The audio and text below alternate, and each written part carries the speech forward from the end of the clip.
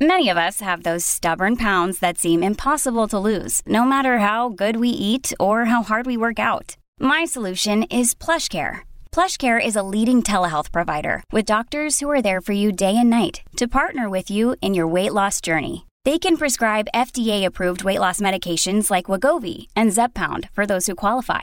Plus, they accept most insurance plans. To get started, visit plushcare.com/weightloss. That's plushcare.com/weightloss. Hello, everybody. This is Marshall Poe. I'm the editor of the New Books Network. NBN listeners like to read books and buy them. So we thought we'd tell you that right now, our friends at Princeton University Press are having a remarkable site-wide sale. You can get 50% off books, including ebooks and audiobooks, with the code 50, F-I-F-T-Y, at checkout until May 31. You can save some real money on Princeton University Press books. I encourage you to go there and check it out. Welcome to the New Books Network. Hello, everyone, and welcome back to New Books in Medicine, a podcast channel on the New Books Network. I'm Rachel Pagonis, and I'm your host for this episode. Today I'm speaking with Elizabeth Kelly Gray about her book, Habit Forming, Drug Addiction in America, 1776 to 1914, which is indeed a new book. It's published by Oxford University Press this month, January 2023. Elizabeth Kelly Gray is Associate Professor of History at Towson University in Maryland, U.S. Her main research interest is American history in an international context in the early national and antebellum eras, focusing on cultural history and diplomatic history, with particular interest in the history of addiction and American foreign relations. Kelly, welcome to the show. Thank you so much. I'm happy to be here. Well, it's great to have you here. This is always a topical topic, and so interesting to learn more about its history. So, to begin, would you tell us a bit about your own background and how you became interested in the history of drug addiction in the U.S.? Sure. It's a slightly indirect way. My training was in the history of American foreign relations. And one of the things that one of the incidents that I studied, a conflict from the early 1840s, was a war that is known as the First Opium War. This was fought between China and Great Britain in the early 1840s. And the idea is that there had been British merchants who were importing large amounts of opium into China.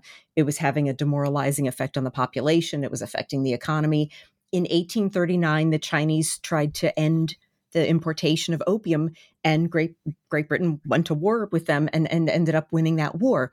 So I was studying, what did Americans think of this conflict? And I realized I can't really know what Americans thought of an opium war unless I knew what they thought of opium. And it was this widely used medicine, but it had become a problematic addictive drug in China. And I realized really not many people had looked at drug addiction as an American problem in this early time. So I decided to take it on. I thought that sounded like an interesting topic, and I ended up. At first, I was going to go up to about the 1870s, and then I decided to take it up to the 1910s. But that was the origin of it. Fascinating. Do you mind if I ask, what did Americans think of the Opium War? It was actually really interesting. For the most part, from the perspective of Americans in America, they thought it was this very cut and dried thing, that the Chinese were in the right, the British were in the wrong. They see it to a large extent as this challenge to their religious beliefs, because they had assumed that since Great Britain was a Christian nation, that they would behave in a, quote, Christian manner. And here they saw the Chinese doing what they believed to be right. At the same time, there were American merchants in China who were selling opium.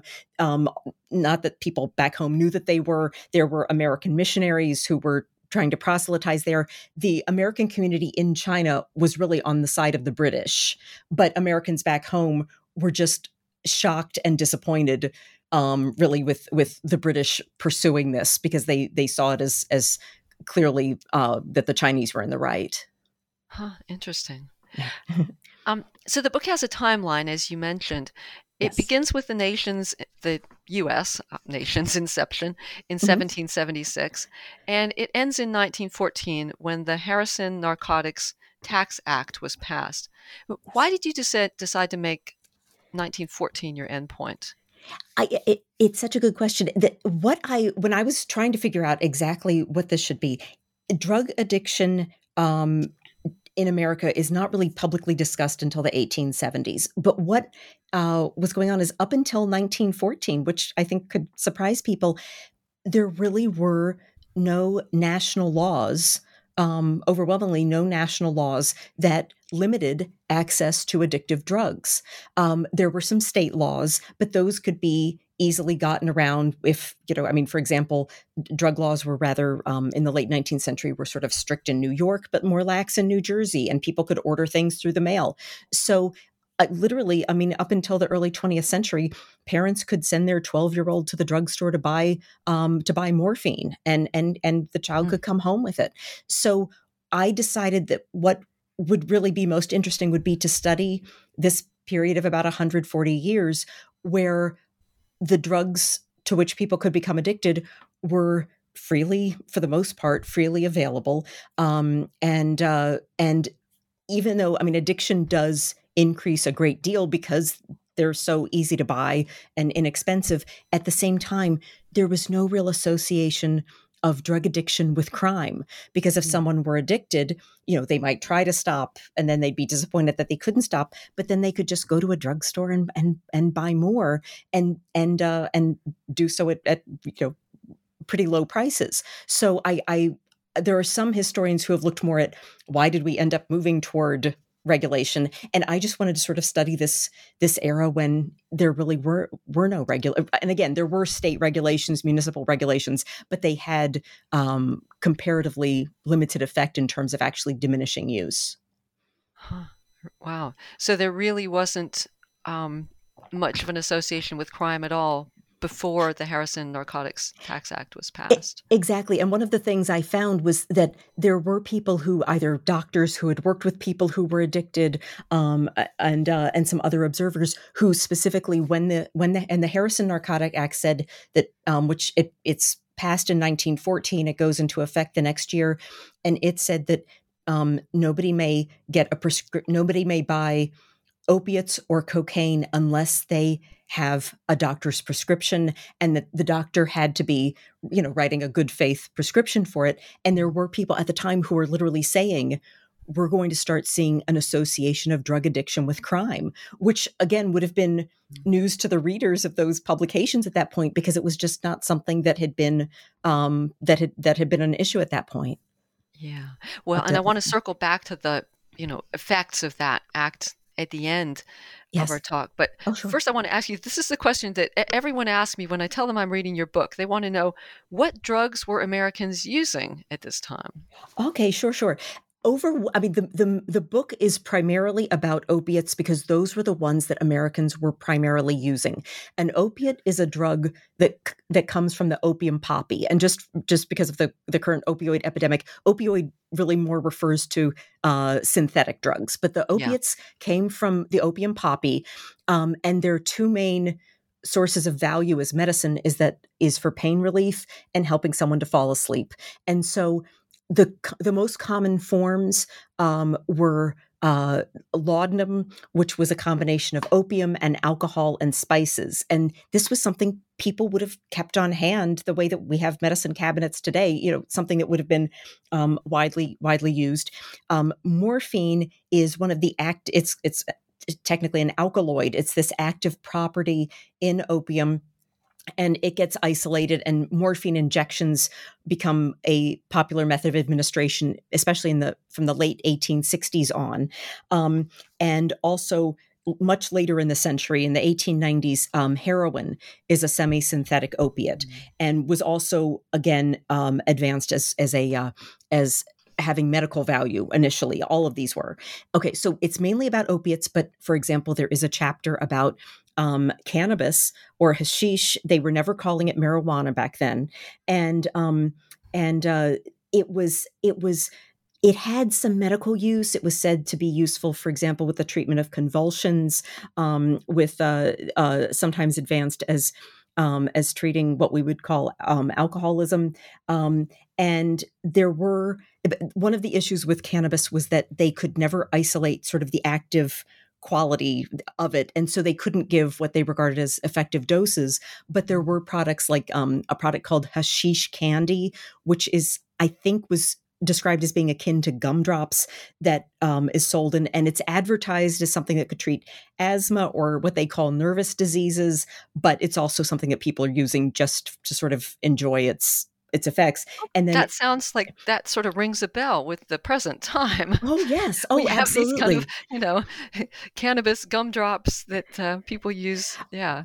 Oh, absolutely, absolutely. And there is, and with all of these, it was sort of, there was this blurring because some of it, I mean, for example, many women who became addicted to opiates, you couldn't tell whether someone was using it medicinally or not because they all were advanced as having this medical. And then the hashish candy, yes, was I mean, newspapers in the 1860s, the ads for hashish candy were just all over the place. And then toward the end of the century, we see the emergence of cocaine, and that was sold as a cure-all, valued as an anesthetic, and it was also something where, again, someone could go to a drugstore and buy what was called a catarrh cure, and it would be if someone's really stuffed up, they could buy the stuff that has cocaine as a significant ingredient and just. And I mean, they would be, squirting it up their noses, and it just would clear out the sinuses. So those are the main ones. So I figured, I would cover everything that was used then that now is strictly regulated or banned, with the exception of alcohol, which other historians have done a great job of covering. Yeah. So one of the things that's really interesting is how it took people time to understand or recognize that these substances were addicted, or what even is addiction. Mm-hmm. And you sort of get to that. You talk about this nomenclature, and the book's subtitle says drug addiction in America. That's the term we use now. Right. But in the book, you use the term habituation, and you refer to users as habitués, because that was the language, you tell us, that was employed at the time. And I'm wondering, does that difference in language reflect differences in attitude towards the behavior and towards the users themselves?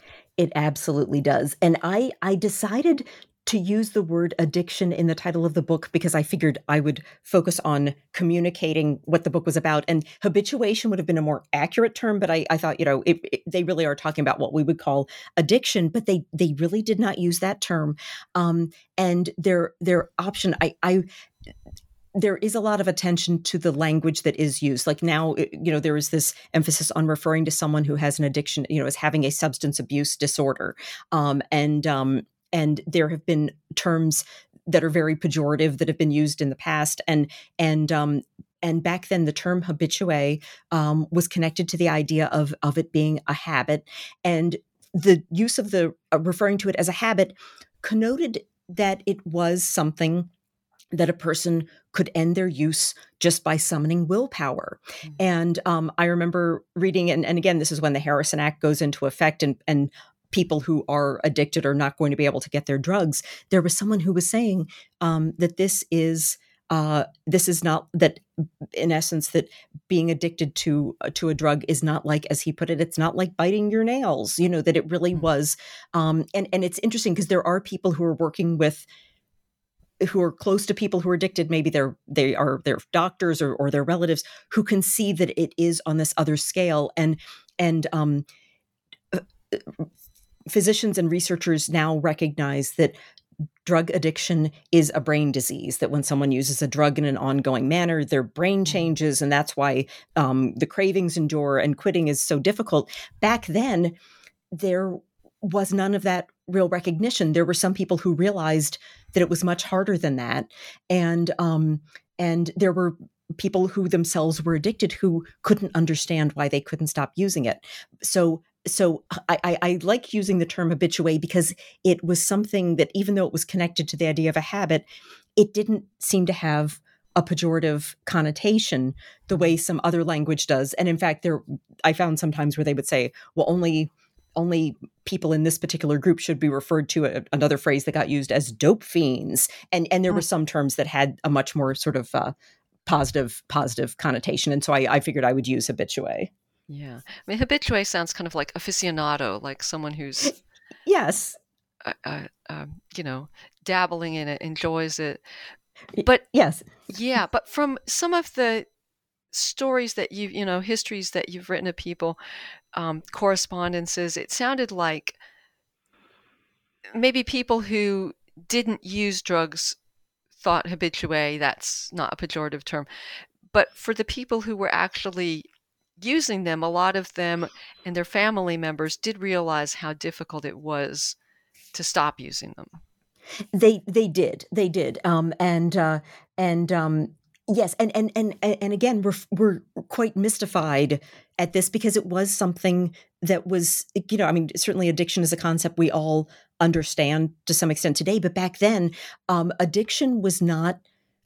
Addiction in America was really not discussed as a problem until the 1870s, and so before then, there really is this mystery and people thinking, that they should be able to just reduce the dose over time, and there would be cases where I remember one incident I read about where there was, I don't know if he was a husband or a brother, but anyway, there was a woman who was addicted, and her family, in essence, locked her in her room without the drug to try to get her to end her use. And she had her nightgown on, and it was freezing outside, and there's snow, and yet she, jumped out the window to try to find a supply of it. So there is this assumption that if there's just this kind of strong method used, that the person can end their use, and then seeing these this behavior that indicates just how intense the addiction could be.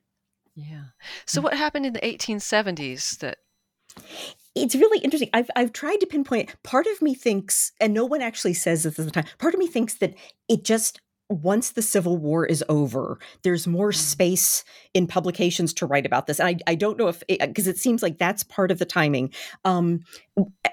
Drug use, especially opiate use, had been escalating for the middle third of the 19th century. And we know this because opium was never produced in large amounts in America. It was imported, and they begin tariffs on it in the early 1840s. And so what we see is that while the population of America is growing, the amount of opium being imported into the country is growing at a much faster rate, and there are people who are directly stating in the late 1860s that this was not. I mean, there was a lot of opium use, certainly as a consequence of the Civil War with injuries and illnesses. But there are authorities who are specifically saying that no, the vast majority of this was unrelated to the war, and so. In 1860, and what I see before 1867, let's say, is occasionally someone will say, that there's, there are many people who are addicted to opium. I found one article that many people are addicted to opium in New York City. This is from 1857. And that, the person who's waiting on you, the person who, might be taking care of you, or the minister, you don't know, that it's widespread. But then there's nothing more. And it's just, you just see these glimpses. In 1868, in particular, there's a man named Horace Day who himself had been addicted, and he was a physician. He writes a book called The Opium Habit with Solutions to the Remedy. And he is, of course, describing his own experiences and what could potentially work. And it's after that we see a steady stream of other works by other people who had been addicted, by other physicians, and they're noting that this is a huge problem. And so that's when it kind of breaks into this major sustained story, and the sources become, of course, much more abundant. And again, I think it's a combination of the fact that this had been growing, and there was, whether it was focused on the Civil War, whether they just needed one person to kind of come forward and tell it, from a firsthand perspective. But that's when it really becomes a public issue. Yeah. And at that time, were they still saying habituation? Did anybody use the term addiction? I occasionally, very, very seldom, I will see the term addiction, but overwhelmingly, they are still referring to it as a habit. And addiction, I would say, it's really, I would say more like late 1890s and certainly early 20th century that addiction becomes the preferred term. and so I would say, but at that point, it would still be referred to as a habit, and there is still this effort to kind of understand what it is, but still more likely to use the term habit in those initial years. Yeah. So in chapter 2, which is called American Drug Use Quietly Escalates, this is the period you're talking about in the mid-1800s, and you write that opiate use increased particularly among affluent white women who had been prescribed the drugs by their doctors. Yes. So this raises a couple of questions for me, and first is, why this demographic? And second is, do you see any parallels here to today's opioid epidemic? I know it's always dangerous comparing historical periods, but today's opioid epidemic involving middle-class people becoming addicted following prescriptions by their doctors. Oh, I think definitely, and so there are two.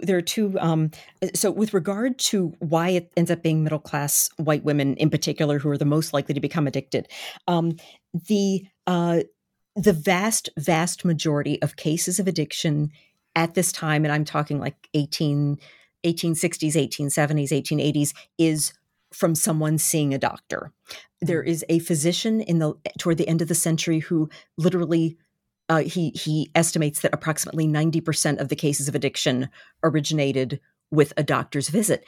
And part of this was because morphine had been isolated, the syringe had been invented, and doctors loved, or I don't want to say loved, but doctors frequently resorted to morphine injections when they would have a patient who was dealing with pain or sleeplessness, because it seemed to be almost magic that giving an injection of morphine, the person would feel almost instant relief. So the patient is happy, the patient's family is happy. And so doctors frequently resorted to it. And there was this belief that a person could not become addicted to something unless they had tasted it. So if they ate it or drank it, but the idea was, well, if it's an injection, then obviously they never taste it. We now know that a morphine injection was one of the ways that a person was most likely to end up addicted. And so doctors were using this excessively. So there's part of it is that, and part of it is that white middle-class women were the most likely to go to a doctor, in part because there was an idea that it was sort of unmanly for, like a man should not go to a doctor if he's ill. He should just sort of tough it out, just endure it until the illness goes away. And also at this time, America in the 19th century was a much more rural country than it is today. Forms of communication were not great. And so most Americans would not have had access to a doctor, either because they couldn't afford to see one, or even if they could afford it, they might not necessarily have easy access. And members of the middle class were more likely to live in proximity to a doctor and see one. So it ends up being women, and again, partly because men were, there's sort of the idea that they shouldn't go to a doctor, and also because many of the problems women had were what were referred to frequently as female complaints, for which there was no treatment, and so the doctor would, at least could do some pain relief. So we end up with overwhelmingly it being an issue for middle class women, and them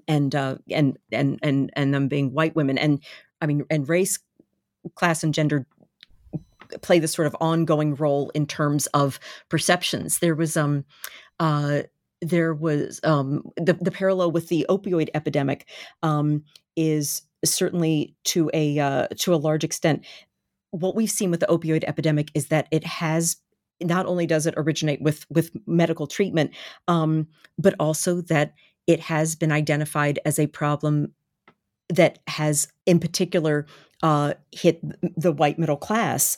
And there has been this focus on how many of the parents, for example, have pressed for a focus on treatment rather than a focus on the criminal justice system as a response. And I think that is the right response. But what we also see is that when addiction, if we go back 30 years, let's say 30 or 35 years, when there was this perception of addiction as being an issue primarily among people of color, that the focus was on mass incarceration.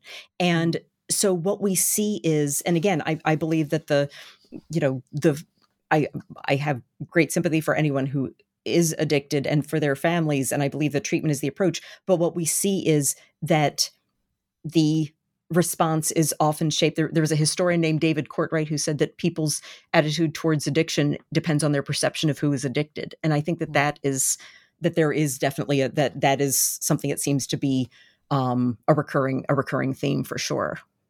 Yeah, that was a really telling quote. Yes. And so the women got morphine injections from their doctors, but what did they have in their medicine cabinets at home that they were taking? They would have had, to a large extent, other opiates would have been available. One thing is that morphine was something that they could keep buying. And so the doctor might give the person morphine injections over time, or might just let them know that this is what it is. And there were also, and again, this is something why the 1870s things become sort of different. There were a lot of companies that began marketing medicines to a national audience. And they and many of these were really quack remedies and until passage of the Pure Food and Drug Act in 1906, no manufacturers had to tell what was in them. And so literally there were things, someone might sell what they claimed was a cure for morphine addiction, and the product contained morphine. And so the person thinks it's working and doesn't realize why. Now, those, for the most part, go away in 1906, but there are people who are observing in the later 19th century that there are many people who were just sort of trying anything because the drugstores would be full of these cures, the newspapers would be full of ads for these cures, and people could mail away for them, which gave them a degree of anonymity if they were not wanting people to know that they were dealing with addiction, for example. And of course, the fact that these were being sold did imply that they were safe. Another piece of this is there is a figure from the 19th century, the image of the invalid. The woman who is in bed all the time, and she has this bed table with all these bottles on it. And I do wonder to what extent those were that seems to fit exactly with what I've read about cases of morphine or of opiate addiction, where maybe after she had her last child, she had some sort of problem in childbirth and has been in pain since, and she can't be treated, and so she and so all they know is that she just doesn't do much work and she's in bed so much. So that would be another dimension of this. Yeah. And do you know what people were doing if the woman or her family wanted to stop using so many drugs? What were they doing aside from locking her in the room in her nightgown? Right. Yeah. There were sanitaria where they would like wealthier women could go to these places where the focus was on reducing their use and helping them to end their use, and for some that would have been success. There was and this goes back to, this is actually a British case in the 1830s where there's a doctor who is asserting that there are he knows of women who might be in their 70s or 80s who remain, again, what we would call addicted, but they're still able to kind of walk long distances and visit friends and sort of do things. And so the usage doesn't end, but they still have some, degree of a good quality of life. But so there were programs that were for, again, the wealthier women, these sort of inpatient places. There were also some who were pointing out that if the woman has, and again, or this would be for anyone who was addicted, if they do have an underlying ailment that the person is really self-medicating, if we cure the underlying ailment, that then the person could potentially end their use. So there is some there are some cases addressed that way. Another thing is that the number of cases diminishes by the mid 1890s, and frankly, part of that would be because doctors were just becoming much more conservative in their use of morphine, and therefore the number of new cases of addiction was dropping. So there would have been some. There would have been some who were helped, but again, the programs that existed were really more for those who had the money for a lengthy stay at a sort of a residential kind of a program, and again, unfortunately, for those who were not as well off, they might have been sending away for these quack remedies that really did nothing, and then they would have been. In many cases, they were not reporting that these were not helping because they didn't want their addiction to be known. Yeah. So, moving on to cannabis and hashish, in Chapter 3, you write that much of Americans' understanding of cannabis came from accounts of its use in the global East. And would you tell us about some of these perceptions and how they impacted on the use of hashish by Americans? Okay, sure. One of the things there is this, the international context is really crucial in terms of understanding what Americans thought of addiction. And part of this is that they don't really see it for a lot of this time as a domestic issue, but they're hearing, travelers' accounts of use in other parts of the world. They find this, at least they find it interesting. Now, I will say that scientists today still disagree as to whether cannabis sativa and cannabis indica are the same species or not. In the 19th century, they had this perception that they were definitely two distinct species, and that cannabis sativa, it was cultivated widely in colonial America, referred to typically as hemp, and it doesn't have that much of what they were growing. Really wouldn't have had much of the sort of narcotic principle, the THC in it. Whereas cannabis indica associated with other parts of the world, and in particularly in hotter locales, and the idea that it did have more of that psychoactive effect and that it inhibited productivity. And what we see is that there is this awareness of sort of what is the drug of choice of people in different parts of the world, and they would see Americans' drug of choice as tobacco. But when they're looking at this, what some were kind of contrasting was that the U.S. was a very productive country, and others were not that productive, ambitious, and sometimes it gets associated with the drug of choice, the idea that hemp was used to make rope, and rope is used on ships so that the nation can trade or explore, and that the form that was instead used for its narcotic value, that there wasn't that much accomplishment, and that that these other societies were just not as active was the perception, and there was a book published in 1857 by a man named Fitzhugh Ludlow, and he had been.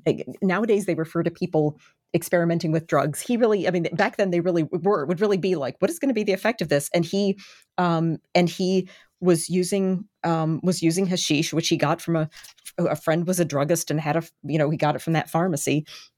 And in his work, which is this sort of full length work of what he experienced and then his efforts to stop, he includes in it a critique of sort of what he sees as an excessive focus in the United States on profit, that there wasn't enough celebration of nature, but instead there was this tendency, to build factories and mills that might mess up the local water supply, et cetera. And so it does seem like because the drugs would inhibit the person's productivity for some time, and often were used in an effort to sort of explore the person's own mind, the idea of seeing it as opposed to more of a focus on productive society, capitalist focus. And I'm not saying that the drug inspired that perspective, but there is this sort of ongoing theme of drug use being associated, non-medical drug use being associated with critiques of mainstream society, I guess. And what was the name of the man who was who was using it to expand his mind and we have Fitzhugh Ludlow wrote The Hashish Eater. There was another writer named Bayard Taylor who would more sort of, he goes to the city of Damascus. He travels internationally and uses it there, and then describes, and he takes too much of it, and then he's sort of describing his experiences, and these writings were very popular. But again, Americans were not seeing this as a problem in America, but they just thought this was an interesting thing to read about. That's, something that they associated with other cultures. Yeah, but there was some sort of use looking at consciousness altering use of the drug. Yes. Yeah, as opposed to, and maybe I'm wrong in saying this, but it seemed like the opiates were more for getting rid of pain, making you fall asleep, or just kind of making you feel drowsy, good, but not the opiates not expanding the mind. Right. Yeah. Well, the opiates are interesting. One of the earliest known account we have, where it's a first-person account of someone who became addicted to a drug and described what he went through, was a book called Confessions of an English Opium Eater, which a man named Thomas De Quincey published in 1821, and it's very soon thereafter available in America. And so the definite purpose of the opiates officially was their value as a painkiller and a sleep aid, but he was in pain one day and bumped into a friend of his who suggested he take opium. And in his account of it, and he also describes some terrible consequences and these horrible nightmares he has, but initially he experiences the euphoria before he even really is, out of the drugstore. And so he's describing that. And he also, he was a very bright guy. And partly we know this because he certainly wasn't shy about pointing that out. And he indicates that he had these remarkable dreams as a consequence of his opium use, but it was a combination of his opium use and the fact that he already had an amazing mind. And so he has this rather condescending attitude where he says, the line is something like, if a man spends his day with oxen, he will dream about oxen. And that therefore there would be this correlation of what the effects of the drug would be with how bright, imaginative, et cetera, the person is. And we do see later in the 19th century cases of Americans who read this and then they want to try it themselves just because they're kind of curious what it will do for them. And again, it wasn't hard for them to buy it. Yeah, so that's a good place to move on to part 2, which is called Learning from a World of Users. Yes. And if I understand right, that refers largely to what Westerners learned from the Eastern world of drug use. So what were some of the things that Westerners did learn? And because you make this connection, I'll make this connection. How did this knowledge relate to colonialism? Okay, there are a couple of interesting things, Gwen, because it is truly the case that almost no references to drug addiction in America until about the late 1860s. But before then, there had been many, in particular, European men who would travel to parts of what is now the Middle East, travel parts of Africa, Asia, and they would write travel journals of what they saw, and that they would include what they observed. And this was very interesting to Americans. Again, not seeing it as a domestic problem, but what they would describe, for example, in Turkey becomes very much associated, Turks become very much associated with opium use, and the idea that there were some who would use opium in public, and that there would be a crowd of people almost sort of watching these people behave in this really eccentric way as a consequence of their usage, and that this was something that was used to kind of and to a degree understood as being used to some extent the way that some Americans would drink alcohol as something to kind of something kind of enjoy. At the same time, there would be accounts of they would describe how anyone who is addicted to opium could be immediately recognized because they are emaciated and they can't stand up straight, and this sort of suggestion that they would be in such awful condition that they would be instantly recognizable which also helps explain why people didn't recognize cases in America, because it wouldn't necessarily have to be that obvious. But they would also describe what we would now recognize either as addiction, that this person will be in a very dull mood until he has his next dose, or what we would call drug tolerance, where, someone would start off with a small amount and then they need more and more if they're going to feel the same effects, and also withdrawal. And again, they aren't using those terms. But there was a Frenchman named Jean Chardin who traveled to Persia, which is now Iran, in the late 17th century, and wrote a book called Travels in Persia. And literally, 100, 200 years later, Americans are still using his description, including American doctors, because that's the information they have about addiction. And again, parts of it are inaccurate, because they describe, some of them literally say that anyone who is addicted to an opiate will not live to the age of 30. And so they have some accounts that are inaccurate, but other parts would ring true. And it really just fills this void where it's something that clearly physicians wanted to be informed about and the public found interesting, and where they get it is from these international travelers. Yeah, fascinating. So all this medical knowledge coming from a travelogue that was Yes, translated. Exactly. Yeah, it was exactly. Yeah. Yeah. And how about the relation to colonialism? Oh, right. With colonialism, what we see is that the association, and there had been this enduring idea with regard to drug use, that if it is being used medically, if a person feels lousy and taking the drug will restore health, that's good because the person is returning to productivity. But if the person already feels fine and they're using it to sort of feel better than fine, it being criticized because then the person is sort of privileging their own enjoyment or something else. And so what gets used is this suggestion of associating the pleasure-seeking use of a drug with a lack of industriousness, with a lack of productivity. And again, what seems unfair is that, the drinking, alcohol use in America for part of the 19th century was about 3 times what it is today. And something that people either use because they don't need to be working every waking minute, or it's used as something to kind of, something that someone might have at the end of a rough day to kind of relax. It's seen being used in other countries as a sign of that here's a population that isn't making good use of their society. They aren't making good use of the land, and that therefore it's used as a justification for colonialism, that the colonial power will increase productivity.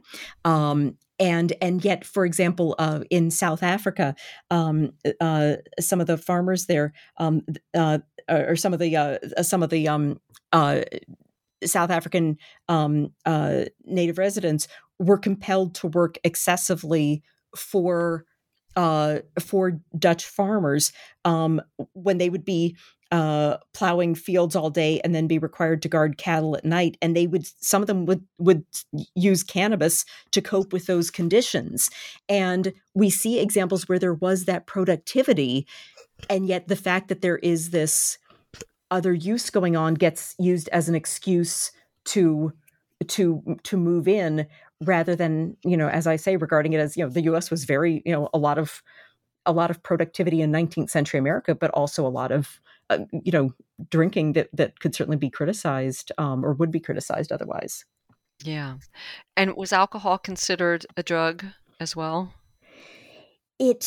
Alcohol definitely is a drug, and yet they don't have that same perception. And it's one of those things that I find really interesting, because they even had a lot in the earlier 19th century of what we would call binge drinking.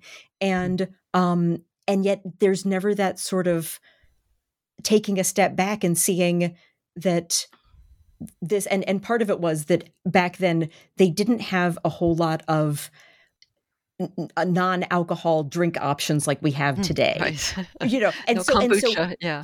yes, and for example, for a while, I think it might have been not until maybe the 1820s or 1830s that there was even a recognition that beer was indeed an alcoholic beverage, and also they thought of water as something that would be more for animals, and beer and wine comes from grain and fruit, and therefore the idea that it had some nutritive value. So they saw it in a different way, and again, very high consumption, and part of it would be sort of drinking something just along the course of the day, but also binge drinking on various at various times. So it is.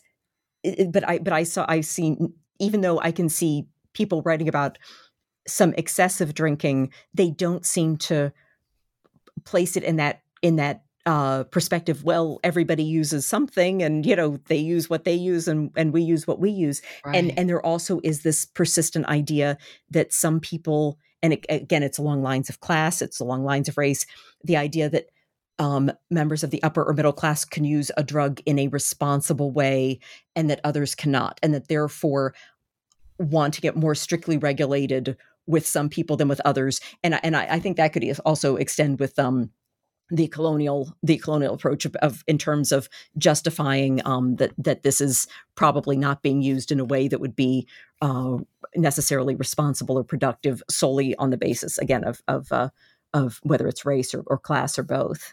Yeah. So I now want to circle back to the effects after the Harrison Narcotics Act, which went into effect in 1915, as you said. What were its immediate effects, and then what were its longer-term what was its longer-term impact on drug addiction and drug use in America? It's such an important question. I don't think that in general people are familiar with the Harrison narcotic. I think it's one of those things that's among the most important pieces of legislation that Americans in general haven't heard of, because before then, drugs for the most part were available, and the Harrison Act said that people cannot have access to opiates or cocaine unless they have a medical prescription, and that it has to be a legitimate reason for them having it, a legitimate medical need. And I'll just briefly note, there had been an earlier piece of legislation that only affected the type of opium that is used for smoking in opium dens, and that really didn't have medical value. So it's really sort of a different thing. But the issue was, well, to what extent can doctors prescribe it? What if a person is addicted? Wouldn't that be a legitimate medical need? And it goes to the Supreme Court, and they rule just a few years after passage of the act that no, that it is, that the goal has to be that if a person is being provided with the doses, then the doses have to be in ever diminishing amounts, that the goal has to be for those people to be drug free. Yeah. Now, now, unless the person does have a documented medical need as a painkiller and that type of thing. And what they find is that it's not that, again, it's along lines of race, along lines of class, and that's when people begin saying, this is going to lead to cases of this is going to lead to drug addiction being associated with crime, because these people are really given no way to end their use, or no way to continue their use. And there's really no way to end their use, because at this time there wasn't a lot of confidence that a cure was possible. And so there were people who were poorer. And there's one policeman who's in charge of what they call the dope squad in New York. And he says that, I'm quoting him, he says something like, the people who we refer to as the bums are the ones who can't get it because they used to buy it from peddlers, and now the peddlers can't operate. And yet buying it from there were doctors who were sometimes referred to as dope doctors who would write a prescription for anybody, but they would require quite a hefty sum to do that, and the people can't afford that. And so you end up with a huge illicit market growing to provide the drugs to these people. And sometimes they would enter various programs that cities were establishing. But the problem was that the amount of the drug that they were being provided was not nearly what they what was needed to keep the craving away, and the doses were supposed to drop, and so it does not succeed, and so you have this huge increase at that time of addiction. And I will say that there are different things that go into this, because the Harrison Act actually results from an international scenario where the U.S. was trying to get European countries to restrict the opium trade, and they thought, well, we need some legislation. The drug addiction rate in America had actually been dropping, but the part of what makes the legislation possible is that the perception of the, quote, typical addicted American at this point was no longer a middle-class, middle-aged white woman who was addicted to morphine. It was more likely to be associated with a young man who was using heroin. Far less sympathetic group. And from the research I've done, it seems clear that some people didn't mind if they were not alone, not just inconvenienced, but were suffering from having the drug access removed. But the fact still remains that we end up with the creation of an illicit market, and that, there is a lot more support for what I would call restorative drug use by some people than by others, and so there's this opposition to that use, and then we have the illicit market and drug association being associated with crime, where I think to a large extent they would seem almost inextricable at this point, but until 1914 they were not connected. Yeah. So are we still feeling those effects today?